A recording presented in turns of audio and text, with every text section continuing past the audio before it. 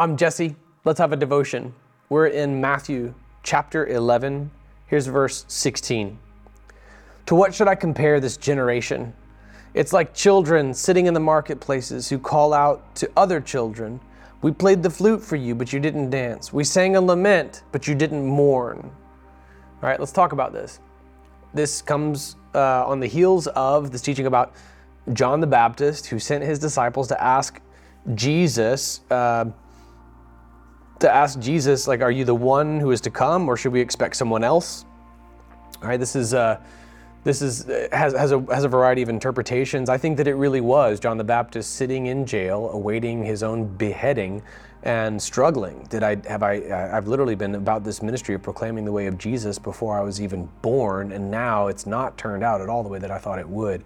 The greatest preacher ever born of a woman, who is considered the least in this earth, the greatest in the kingdom of heaven, is facing this deep, dark struggle. I've heard, I've read commentators and stuff like J.C. Ryle, whose commentary on Matthew I've read, he believes that this was a teaching moment for John the Baptist's disciples. Like John the Baptist sent his disciples to ask Jesus that question because he wanted them to hear the answer, not because he was struggling with doubt, but maybe they were.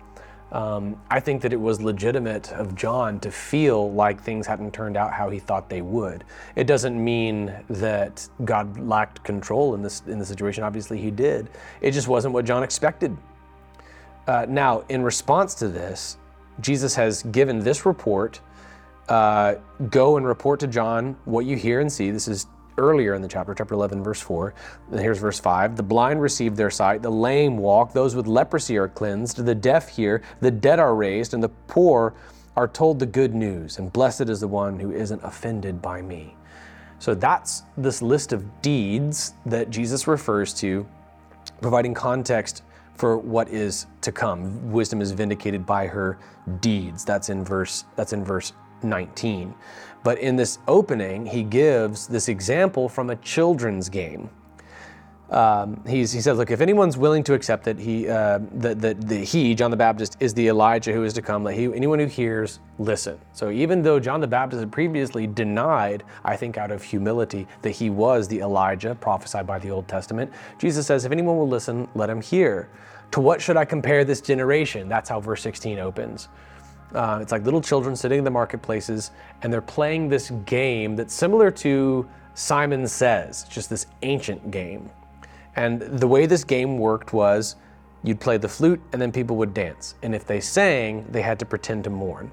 So while the flute was playing, the kids would all pretend to be happy. And while the musician kids were singing this lament song, they had to grieve. And then it's like you're walking through the marketplace and you have these kids and they're playing this game, and maybe it's going well at first. When the flute is played, the kids dance. And when the song is sang, the kids pretend to cry and mourn.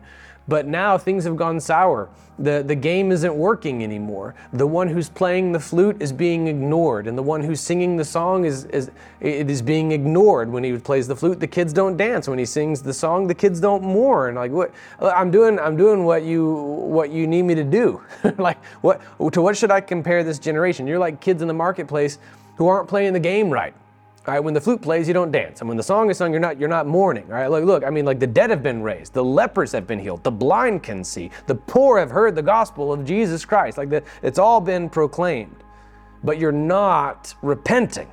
That's how he likens the stubborn generation around him, who looked at John the Baptist, and rather than seeing the greatest prophet ever born, the greatest preacher ever born, they just criticize him for not eating and drinking, as they criticize Jesus for eating and for drinking. They're like the kids in the street in the marketplace failing to properly cooperate with the Simon Says gang with the flute and the song. Like, you demand that your prophet not eat or drink. Well, guess what? That's John the Baptist. And you say you look at John the Baptist and you say that he has a demon. And then I do eat and I do drink, and you say that he's a friend of tax collectors and sinners. So it doesn't matter whether the flute's playing or the lament is being sung. You're not cooperating. Whether we eat and drink or we abstain from eating and drinking, you're not listening. You're not listening to John. You're not listening to me. Okay, you're not responding to the flute or to the lament. Look, in the end, wisdom is vindicated by her deeds. He has just personified and likened himself to Sophia, the personification of wisdom in Proverbs, like especially in early on, I think in chapter 3, and then in Proverbs chapter 8, verses 32 through 36, and then again coming up at the close of Proverbs. It's like wisdom is calling out to people. Okay, look, believe in me, stop being idiots, right, in the Jesse Campbell translation. And then people are just rejecting her.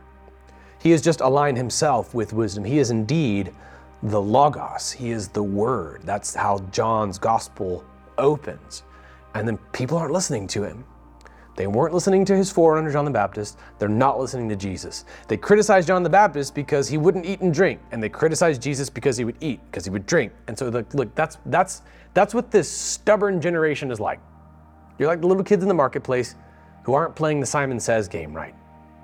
It doesn't matter if the flute is playing or the lament is being sung. It doesn't matter if John the Baptist is preaching to you or if I'm preaching to you. You're just not listening. You're hard-hearted. But in the end, look, wisdom is vindicated by her deeds. And we'll talk more about that verse tomorrow.